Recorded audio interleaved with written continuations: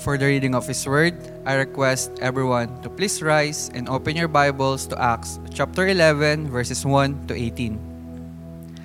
The apostles and the believers throughout Judea heard that the Gentiles also had received the Word of God. So when Peter went up to Jerusalem, the circumcised believers criticized him and said, "You went into the house of uncircumcised men and ate with them." Starting from the beginning, Peter told them the whole story. "I was in the city of Joppa praying, and in a trance I saw a vision. I saw something like a large sheet being let down from heaven by its four corners, and it came down to where I was.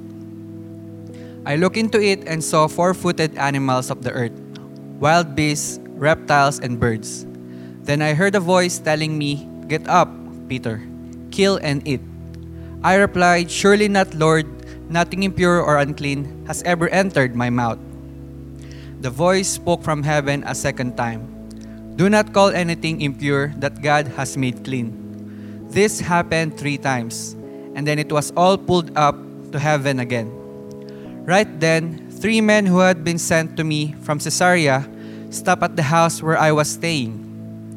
The Spirit told me to have no hesitation about going with them. The 6 brothers also went with me, and we entered the man's house. He told us how he had seen an angel appear in his house and say, 'Send to Joppa for Simon, who is called Peter. He will bring you a message through which you and all your household will be saved.' As I began to speak, the Holy Spirit came on them as He had come on us at the beginning. Then I remembered what the Lord had said, 'John baptized with water, but you will be baptized with the Holy Spirit.' So if God gave them the same gift He gave us, who believe in the Lord Jesus Christ, who was I to think that I could stand in God's way?" When they heard this, they had no further objections and praised God, saying, "So then, even to Gentiles, God has granted repentance that leads to life." Praise be the name of the Lord for the reading of His Word.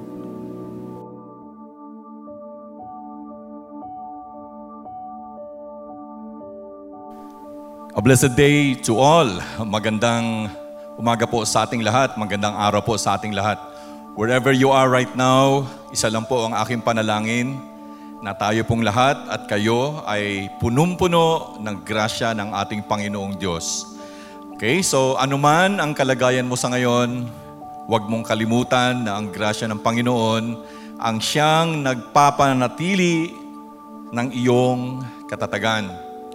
So we have just concluded last Sunday ang chapter 10 ng Book of Acts, and as I have mentioned, itong chapter na to was crucial because it records the first conversion of Gentiles. And what the Lord Jesus Christ said in Acts 1:8 is slowly being fulfilled. So ano nga ba yung binanggit ng Panginoong Hesukristo doon sa Acts 1:8 before He ascended to heaven? He said that you will be my witnesses in Jerusalem and in all Judea and Samaria and to the ends of the earth.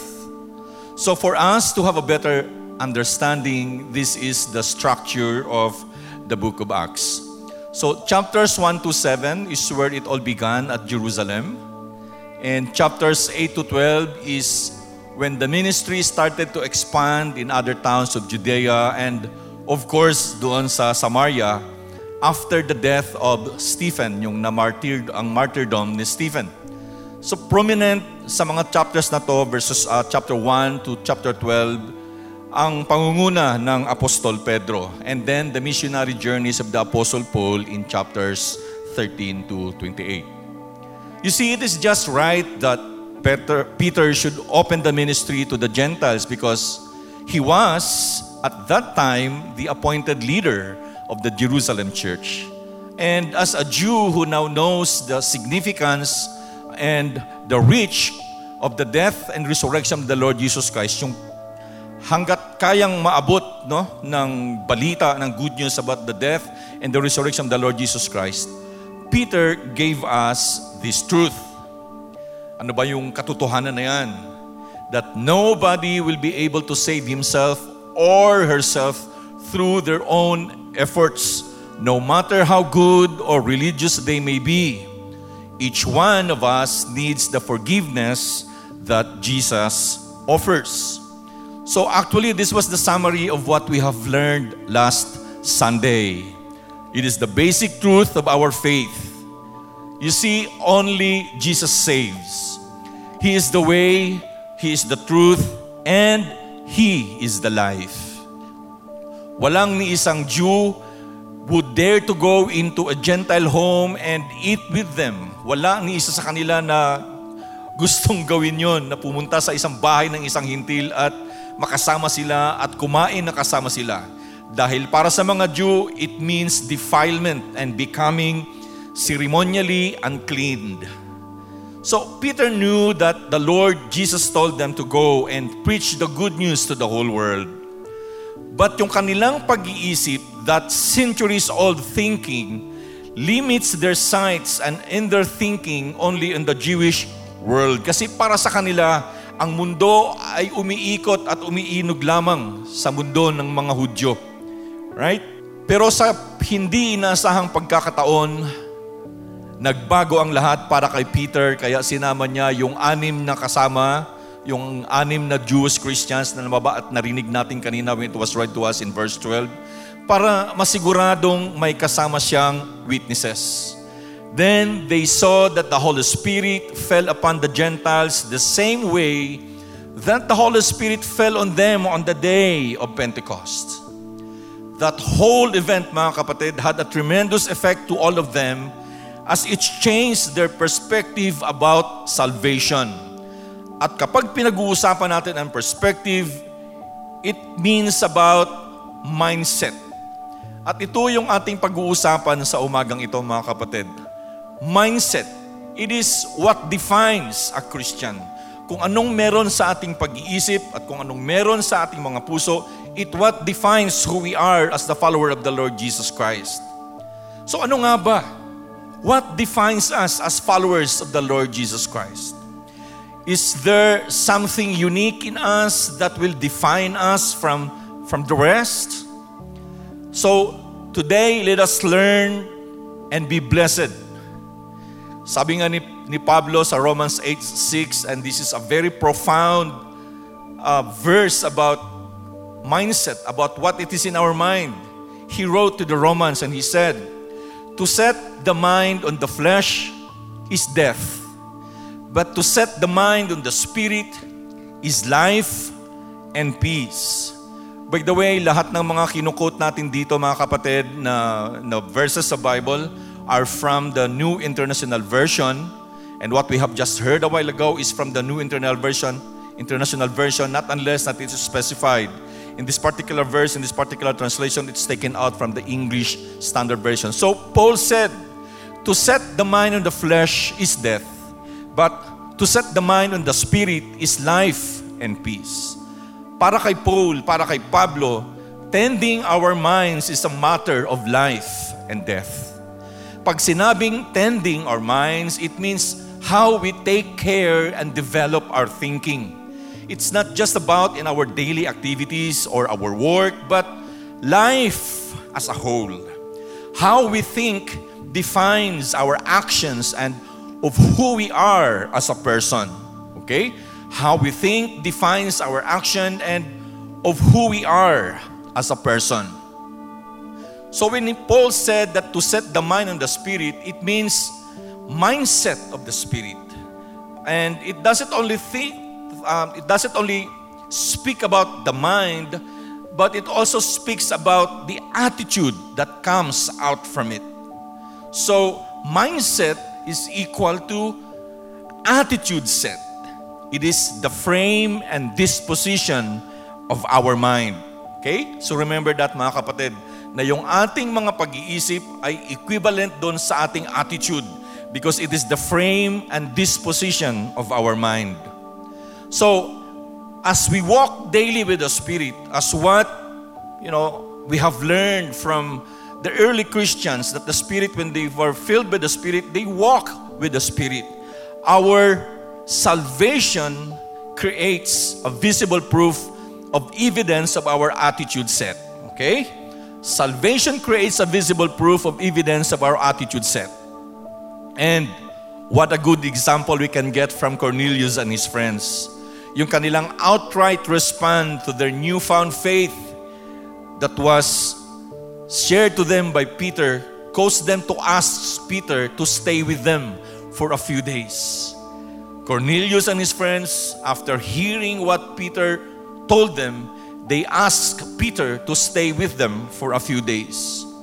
Now, Peter stayed in Caesarea as requested, and perhaps with the help of Philip, dahil alam natin na si Philip was in Caesarea as what mentioned in chapter 8 ng Book of Acts. So, they work in tandem to disciple Cornelius and his friends and learn about Jesus. Clearly, mga kapatid, Cornelius wants to know that he doesn't want to live in the past. He has what he has at present. He wants to know what he has at present. And he wants to dig deeper on his newfound faith. Cornelius, as I've said, doesn't want to live in the past. He wants the now. He wants the present. So, what defines us as a Christian? First point, mga kapatid, what we can learn from the first half of chapter 11 ng Book of Acts. You don't live in the past. Okay? That is verses 1 to 10. You don't live in the past. Hindi ka dapat mamuhay kung ano ang iyong nakaraan. And this is the problem of the Jewish Christians. So let us look at the reactions upon knowing what happened in Caesarea. Acts 11, 1 to 3, it says, the apostles and the believers, take note about this, merong 11 apostles na naiwan doon, na mga kasamahan ni Pedro, and the believers throughout Judea heard that the Gentiles also had received the word of God. Okay? The apostles, the believers throughout all Judea have heard that the Gentiles had also received the word of God. Ano kaya ang narinig nila? Sino ang nagsabi at kanino nila narinig ang balita? Ano ang kanilang naging reaksyon nang marinig nila ang balita? Tama kaya ang detalye? Tama kaya yung kanilang mga narinig? Alam niyo mga kapatid, dito pa lang malalaman na natin if we as Christians are still living in our past. Kasi it tends for us to ask this question on how do we respond to information? How do you respond to information? Do you make or do we make knee-jerk reactions? Ano ba yung knee-jerk reactions? Knee-jerk reactions are yung negative responses like taking the information hook, line, and sinker. Ibig sabihin, merong nilagay na dun sa pamimingwit, merong nilagay na pampalubog, merong pain, merong hook, kinain lahat yon. Bingwit agad kahit di pa alam o inaalam ang detalye. Okay? Kaya mga kapatid, mag-ingat talaga tayo, lalo na in this time of internet and social media. Napakabilis ang takbo ng impormasyon. Fake man o totoo. So dito, ano ba ang kanilang narinig? Fake ba? Fake news ba? Or true news? So look at what these Jewish Christians did. So when Peter went up to Jerusalem, take note the circumcised believers criticized him. So when Peter went up to Jerusalem, the circumcised believers criticized him. So based dito sa accounts ni Dr. Luke, itong Jewish Christians na to, they called a meeting and they summoned Peter to come with them, to meet with them. Ni walang gentleness on their part. Diretso yung kanilang mga comments at kanilang mga accusation. Di man lang nagtanong. Sa bagay, tama naman ang kanilang sinabi.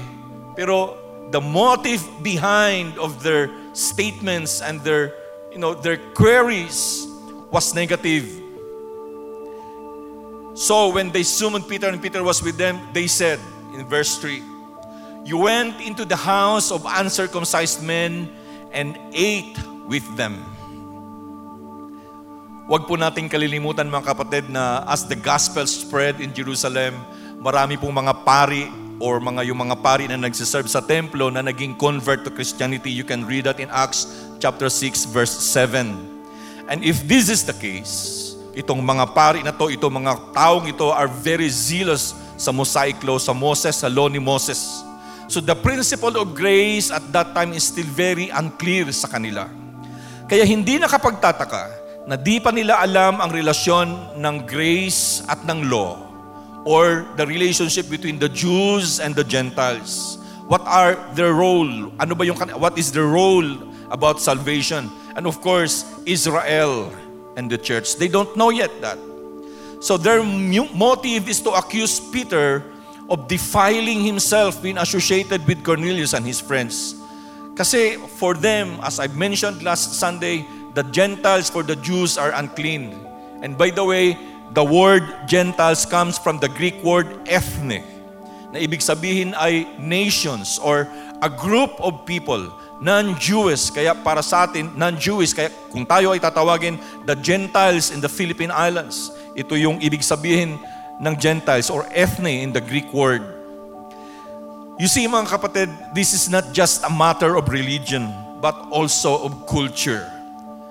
As I've said, cultural habits are very hard to break.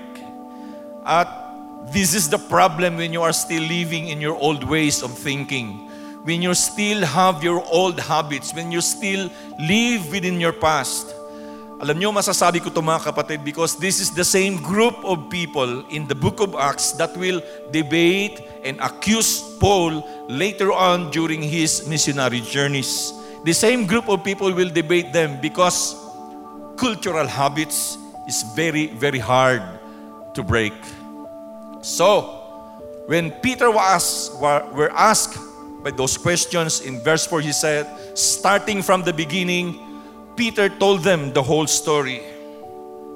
You see mga kapatid, our tendency is just to read through and breeze through to this narrative of Peter in the following verses after ng verse 4. Kasi nga, itong mga verses na to ay inulit lang mula sa chapter 10. Now, if we have this kind of attitude in reading in the Bible, we will miss a lot.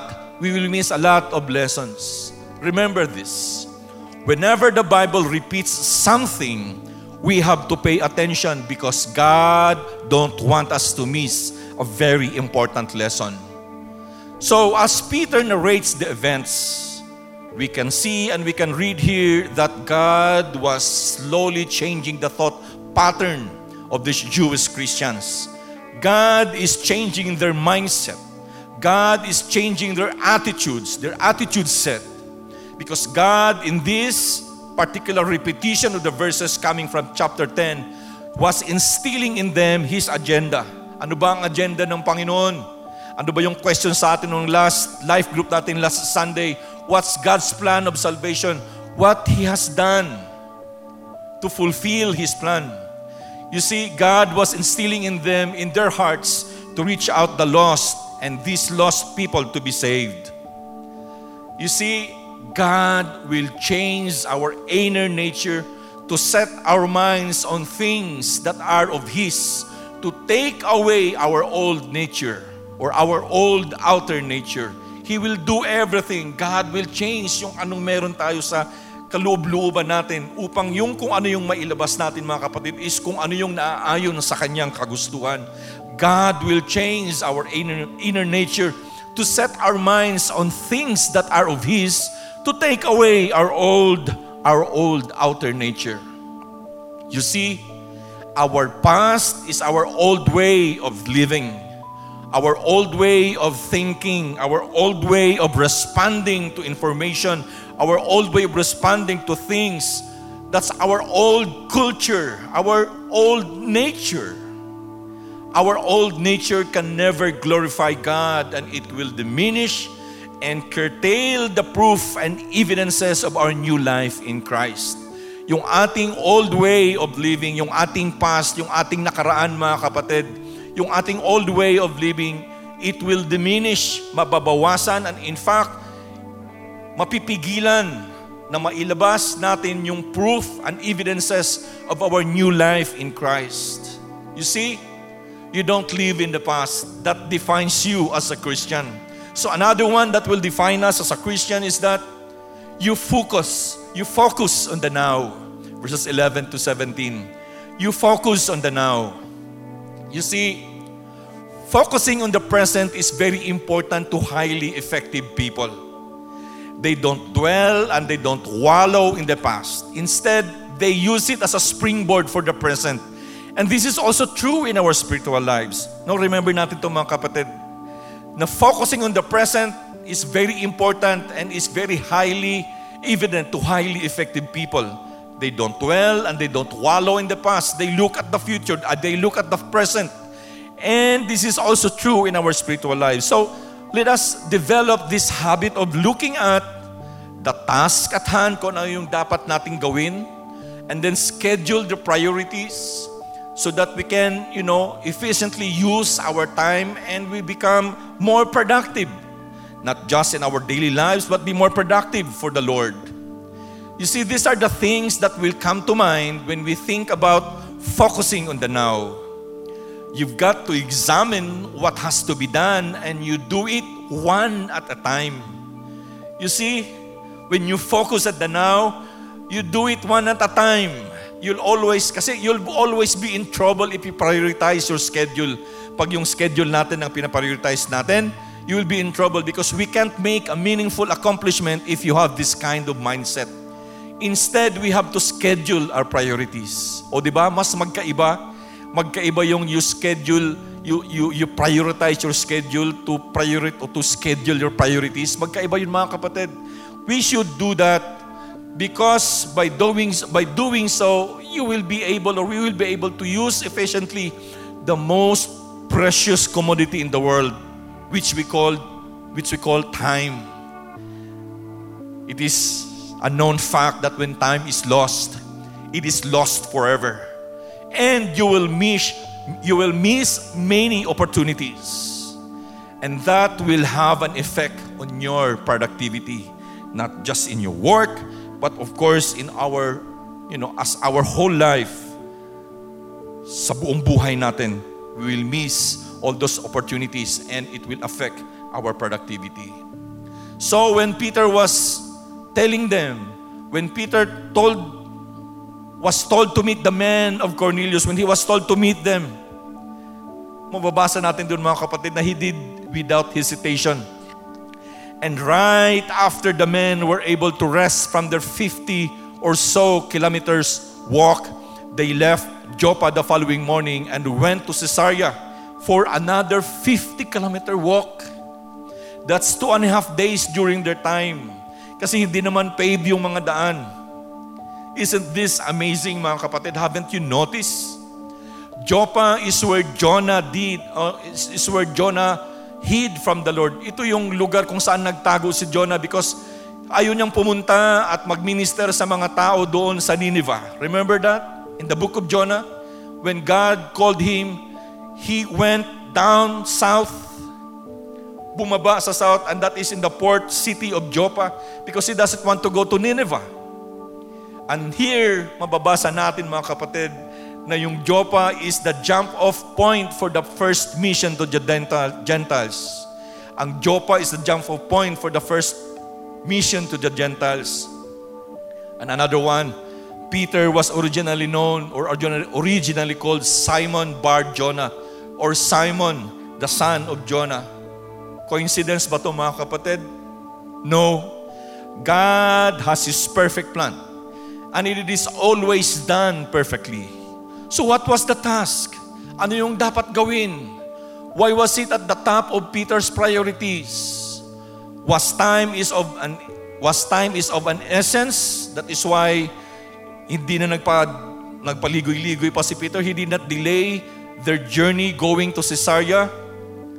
You see, Peter did not want to delay his travel or their trip going to Caesarea dahil meron silang message, and according to him, he said that si Cornelius told him that call Peter, who is now in the house of Simon, called Simon the Tanner, na nandun sa Joppa, because he will bring you a message through which you and all your household will be saved.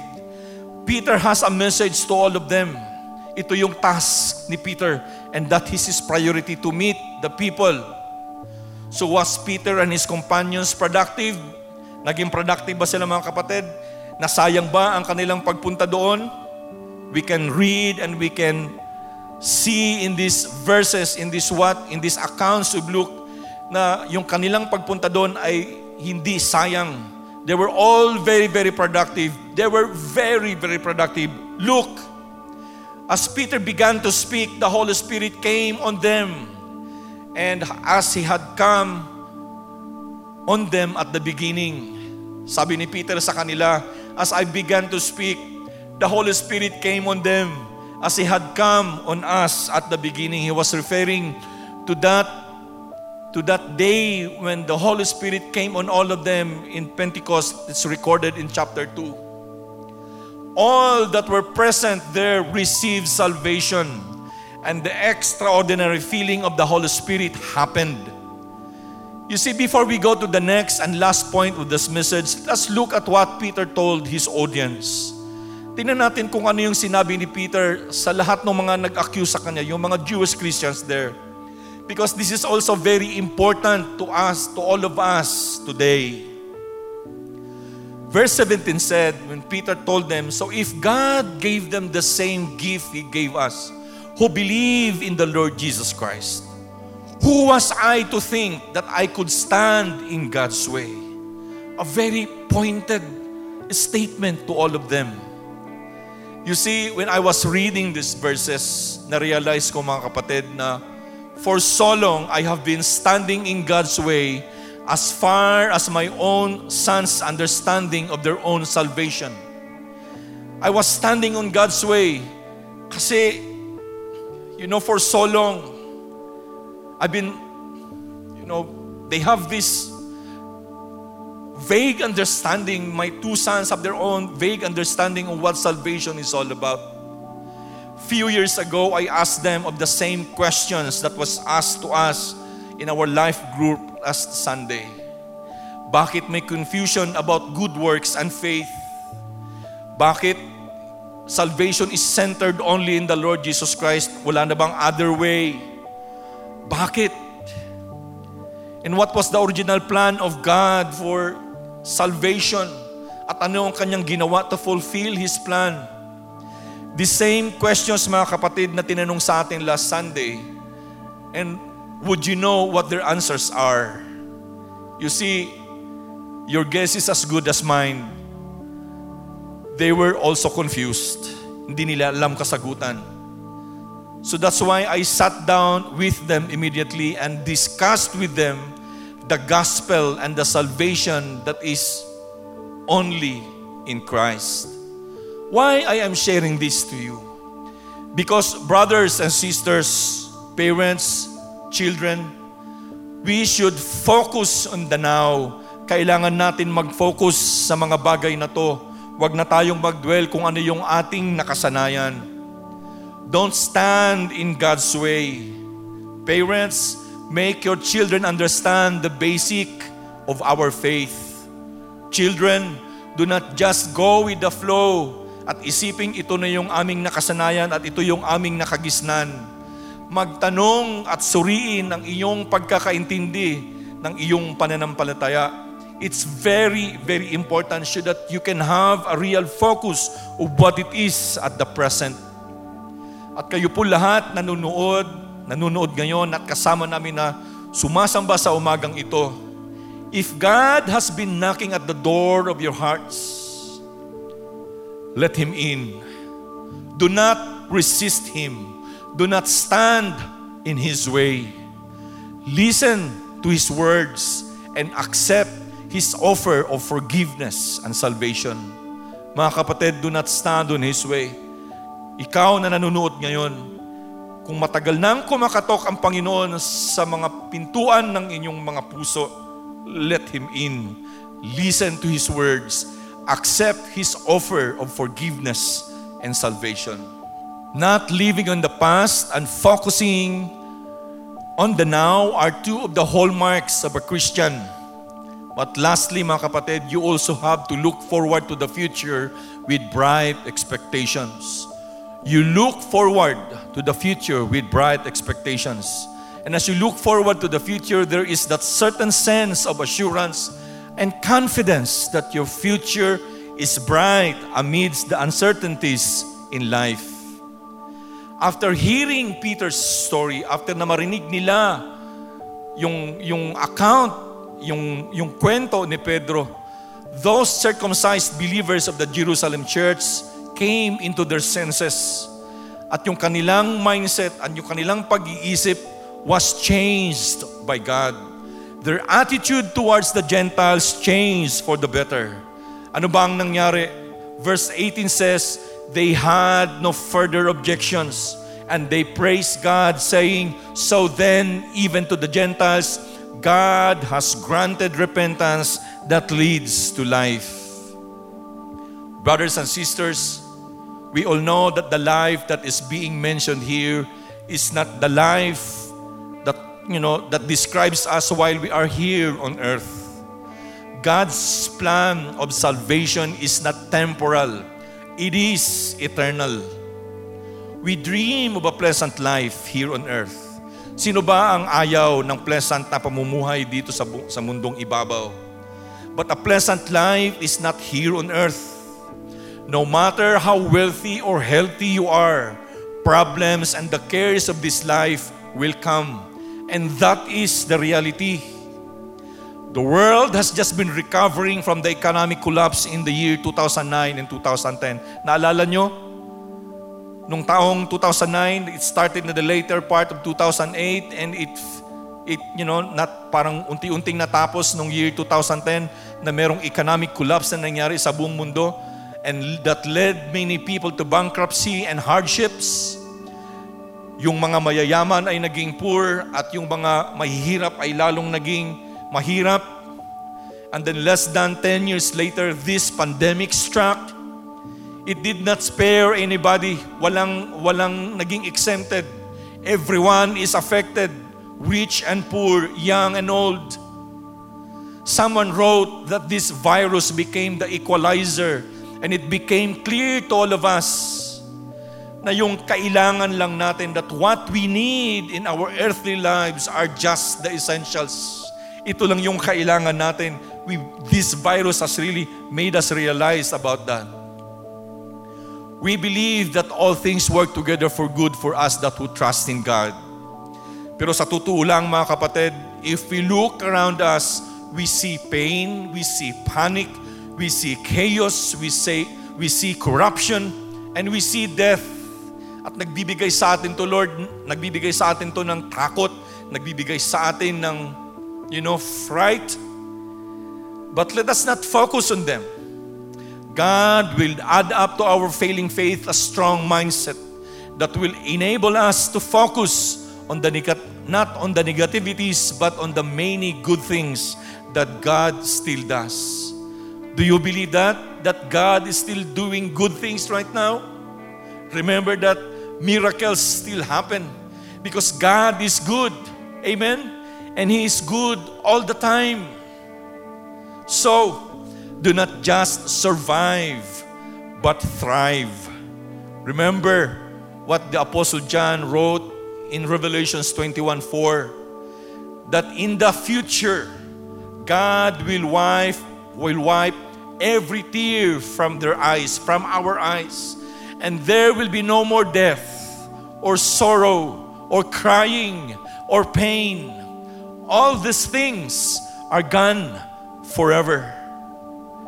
This is the future that we are looking at, mga kapatid. So stop living in the past.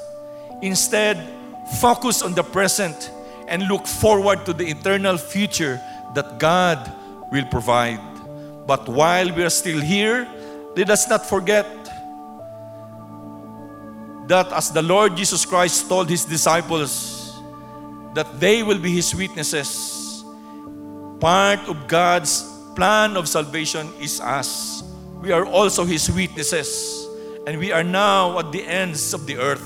Nandito tayo ngayon, mga kapatid. Huwag nating kalilimutan to share the good news to all. So let us stop living in the past.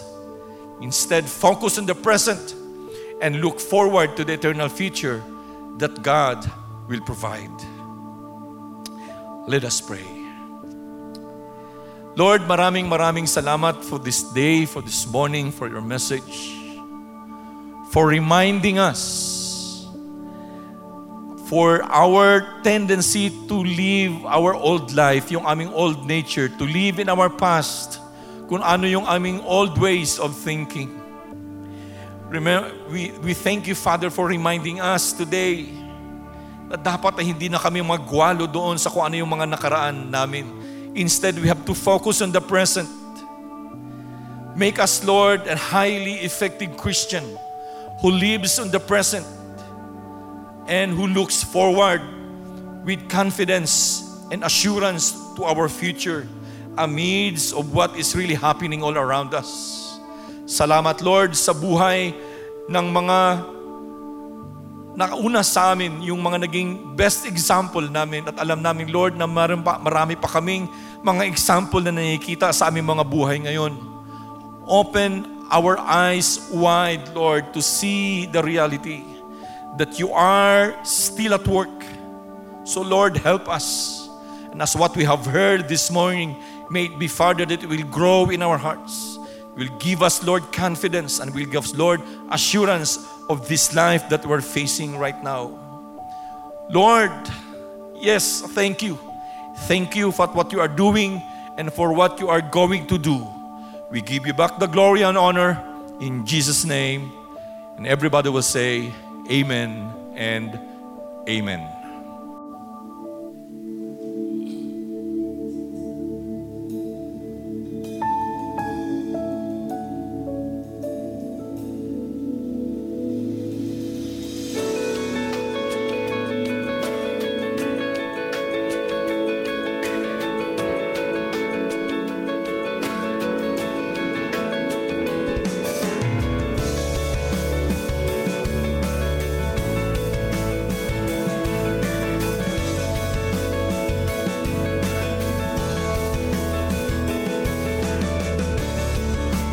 Everyone needs compassion, love that's never failing. Let mercy fall on me. Everyone needs forgiveness, the kindness of the Savior, the hope of nations.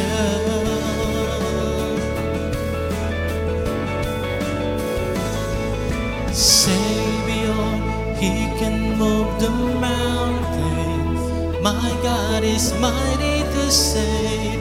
He is mighty to save. Forever, author of salvation. He rose and conquered the grave. Jesus conquered the grave.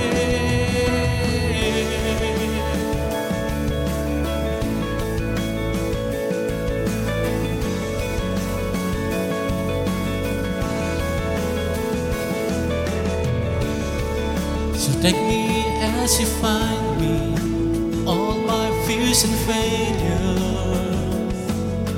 Fill my life again. I give my life to follow everything I believe in. Now I surrender. I surrender. Savior, He can move the mountains. My God is mighty to save. He is mighty to save. Forever, author of salvation. He rose and conquered the grave. Jesus conquered the grave.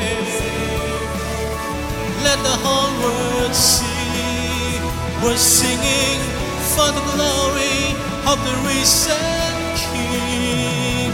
Jesus, shine your light and let the whole world see. We're singing for the glory of the risen King. He can move the mountain. My God is mighty to save. He is mighty to save.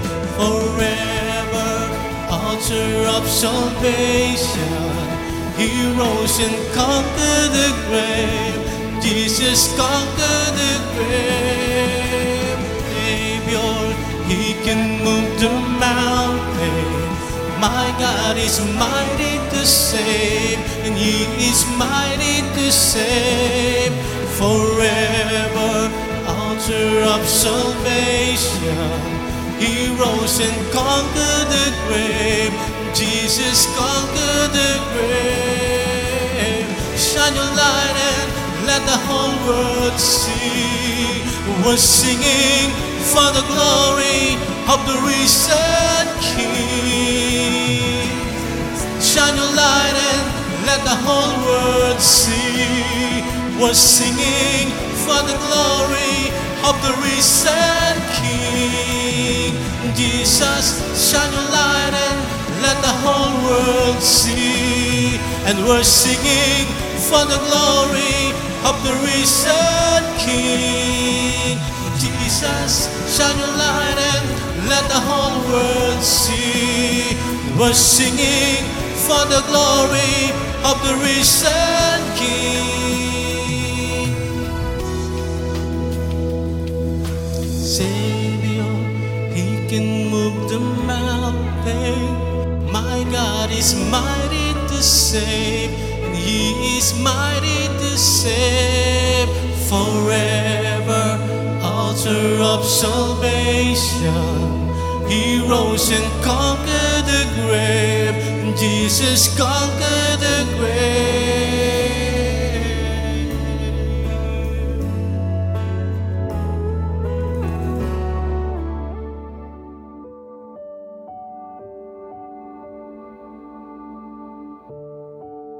Mga kapatid, let us prepare ourselves for the communion this morning. I want you to prepare your elements and prepare your minds and your hearts as we take part of this communion service that will be led by Pastor Mel Dianga. Let us prepare for the communion this morning, and let us be drawn closer to God by partaking the bread and the cup that symbolizes, the bread symbolizes the body of Christ that was broken for us, and the cup of wine symbolizing the blood of the Lord Jesus Christ that was shed for our sins. Communion has been a vital part of our worship life for the past 2,000 years. More than 2,000 years.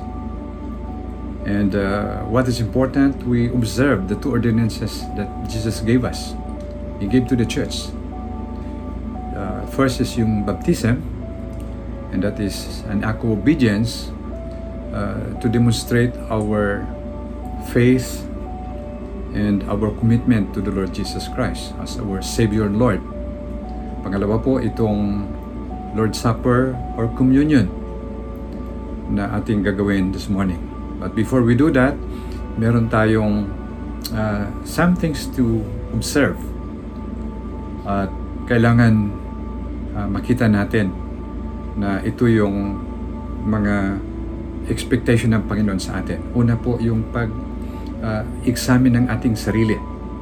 The Bible says, examine yourself first. Each of you, examine yourself first, and then eat of the bread and drink from the cup. So this morning, come to the table of the Lord with reverence and with respect. Another thing po is to proclaim the gospel. We are proclaiming the gospel. Every time we eat the bread and drink from the cup, we proclaim His death until the Lord Jesus Christ will come. Remember, it is the gospel that we proclaim in communion. And then don't forget that we also recognize the body of the Lord. So in other words, experience Him today or be drawn to Him in an intimate fellowship with our Lord Jesus. Also this morning, we affirm our unity. Sa 1 Corinthians 10:7, there is the one loaf of bread. all of us, though many, are one body, for we are all share the same loaf. So in communion, in-affirm natin yan, and we aim and pray that unity will be maintained until the Lord Jesus Christ will come. We also anticipate the coming of the Lord. We do this until He comes again. When Jesus Christ comes again, yun ang ating totoong pag-asa. In this world, there is tribulation, there is trouble. The world is full of trouble. Halos walang katapusan, kaguluhan. But when the Lord Jesus Christ will come, lahat ng ating mga pangamba, all our worries, all our sorrows will be gone, because we will live with our Lord forever and ever. Yun po ang ating pag-asa na darating ang Panginoong Yesus and He will change everything. This morning, I'd like us to experience the presence of Jesus in communion. For the last few days, meron akong pinapakinggang song, and the title is How Beautiful. As I was doing my daily exercise, pinapakinggan ko to, and I love the lyrics of the song. It speaks about the body of Christ. It speaks about us. It speaks about our fellowship. How beautiful that hands that serve the wine and the bread and the sons of the earth. How beautiful the feet that walk the long dusty roads and the hill to the cross. How beautiful, how beautiful, how beautiful is the body of Christ. This is written by Twyla Parish. So let us prepare now. Prepare your bread and also the cup. Paul says, "For I received from the Lord that which I also pass unto you. The Lord Jesus, on the night He was betrayed, took bread, and when He had given thanks, He broke it and said, 'This is my body which is for you. Do this in remembrance of me.'" Let us partake the bread together.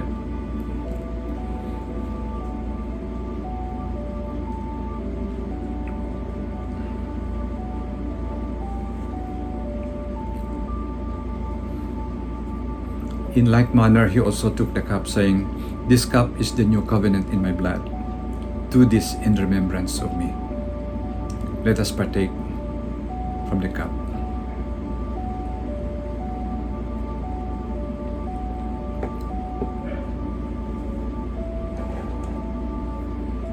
Let us pray. Thank you, Lord, for the cross, the mighty cross, that God Himself should die for such as us. Jesus died on the cross to pay for all our sins, that while we were yet sinners, Christ died for us. Lord, thank you for making yourself available through your Son Jesus and in the power of the Holy Spirit. And we come before you today, and I pray that we will be drawn to you and we will encounter you, Lord, not only today, but every day of our life. Lord, I pray that we will continue to appreciate and be able to see how beautiful is the body of Christ. Lord, thank you for your blessing upon us today, even through our communion service and fellowship. This is our prayer in Jesus' name. Amen and amen.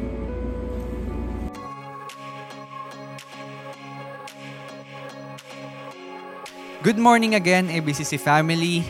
Thank you again, Pastor Dante, for that wonderful message. And I hope and pray that everyone was able to hear and catch up God's Word today. And for our announcement, our live stream worship service will still continue every Sunday at 9 a.m. in the morning through Facebook Live and YouTube.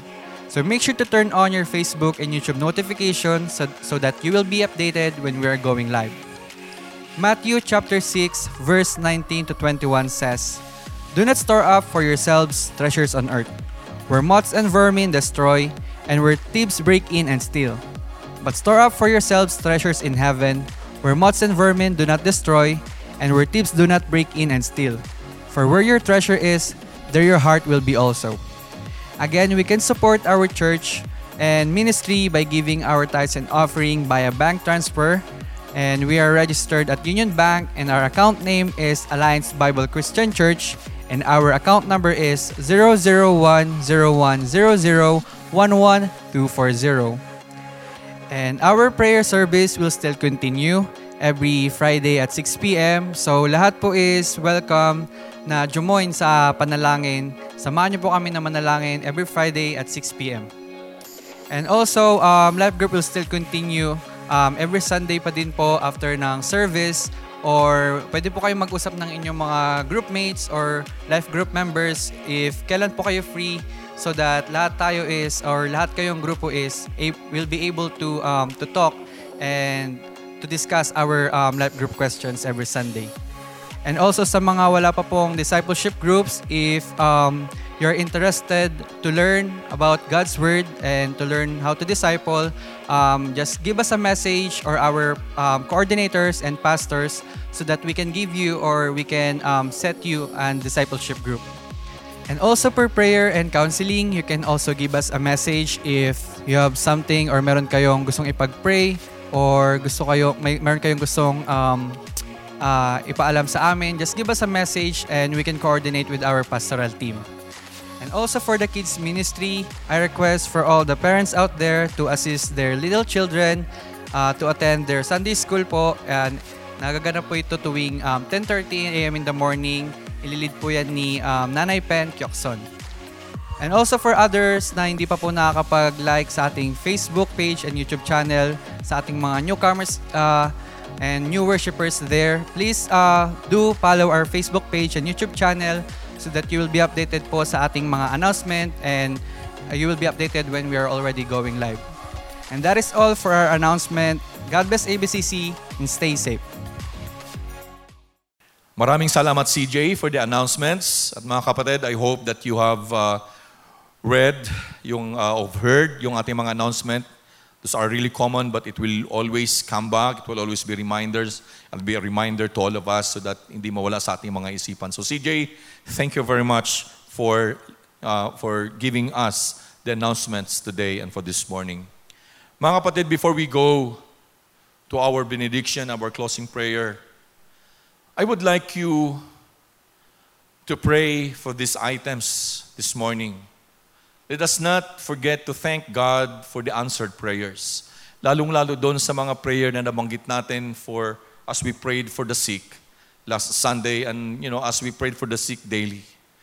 So let us thank God for that. And let's continue to pray for those friends and loved ones na merong mga sakit sa ngayon at merong iniinda sa kanilang mga physical na pangangatawan. Of course, yung continuous na prayer natin for healing kay Sister Delia, yung healing din kay Nanay Irene. They have just celebrated yung kanilang 50th wedding anniversary nila Tatay August, and we had that grand celebration yesterday.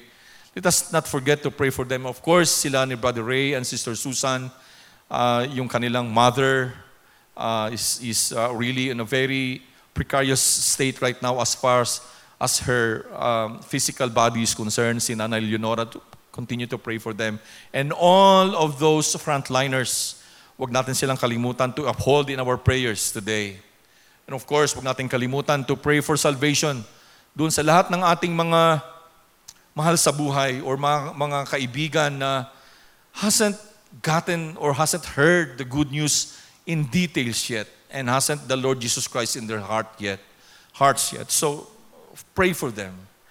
And pray for ourselves, sa ating mga sarili, for ourselves, that we will always be a faithful witness for Christ. Let us all pray.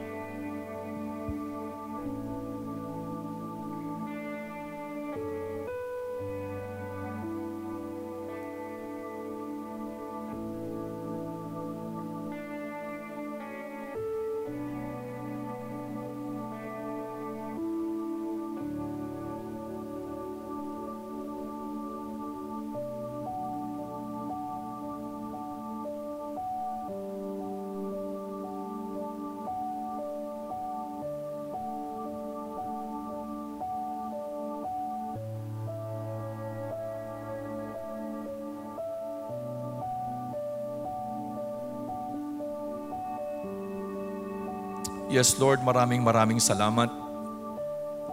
Thank you for the answers of our prayers, for healing those we have just not been praying, Lord, on their behalf. So we continue, Lord, to pray for our brothers and sisters who are sick right now. And we have mentioned their names already, O Lord. And we bringing them, Lord, we brought them, Lord, to your attention. And we know, Father, na you know them. So, Lord, grant healing. Extend, Lord, your powerful right hand to them right this very moment. And I pray, Father, for all the frontliners to protect them. And Lord, na kami to be a faithful witness, Lord, sa aming mga kaibigan, sa aming mga mahal sa buhay, and for all the people, Lord, na namimit namin sa pang-araw-araw namin, Lord, na pamumuhay. Thank you for everything that what you have done today. And even, Lord, for the celebration that we have just done, Lord, for remembering your death and your, what you have done, Lord, 2,000 years ago. That last supper, that last meal that you have with your disciples, Lord, with the apostles, and thank you for that. So this morning, Lord, we give you back the glory and honor, and we lift you up everything, Lord, yung lahat ng aming mga na-mention sa inyo, yung aming mga prayers this morning, O Lord. And we give you back the glory and honor. Brothers and sisters, let us open our hands upward and receive the blessing that comes from God. To Him who is able to keep you from stumbling and to present you before His glorious presence without fault and with great joy. To the only God, our Savior, be glory, majesty, power, and authority through Jesus Christ our Lord, before all ages, now and forevermore. And everybody will say, Amen and Amen. So mga kapatid, tapos na po yung ating worship service this morning. I hope and pray that all of us have been renewed and refreshed and will have that enough energy to face the new week and be blessed, to always be a blessing to others. At wag po nating kalilimutan na all of us were sent in every situation, in every circumstance. We are a blessing to everybody. Magandang umaga po sa lahat. Be safe, stay healthy. God bless.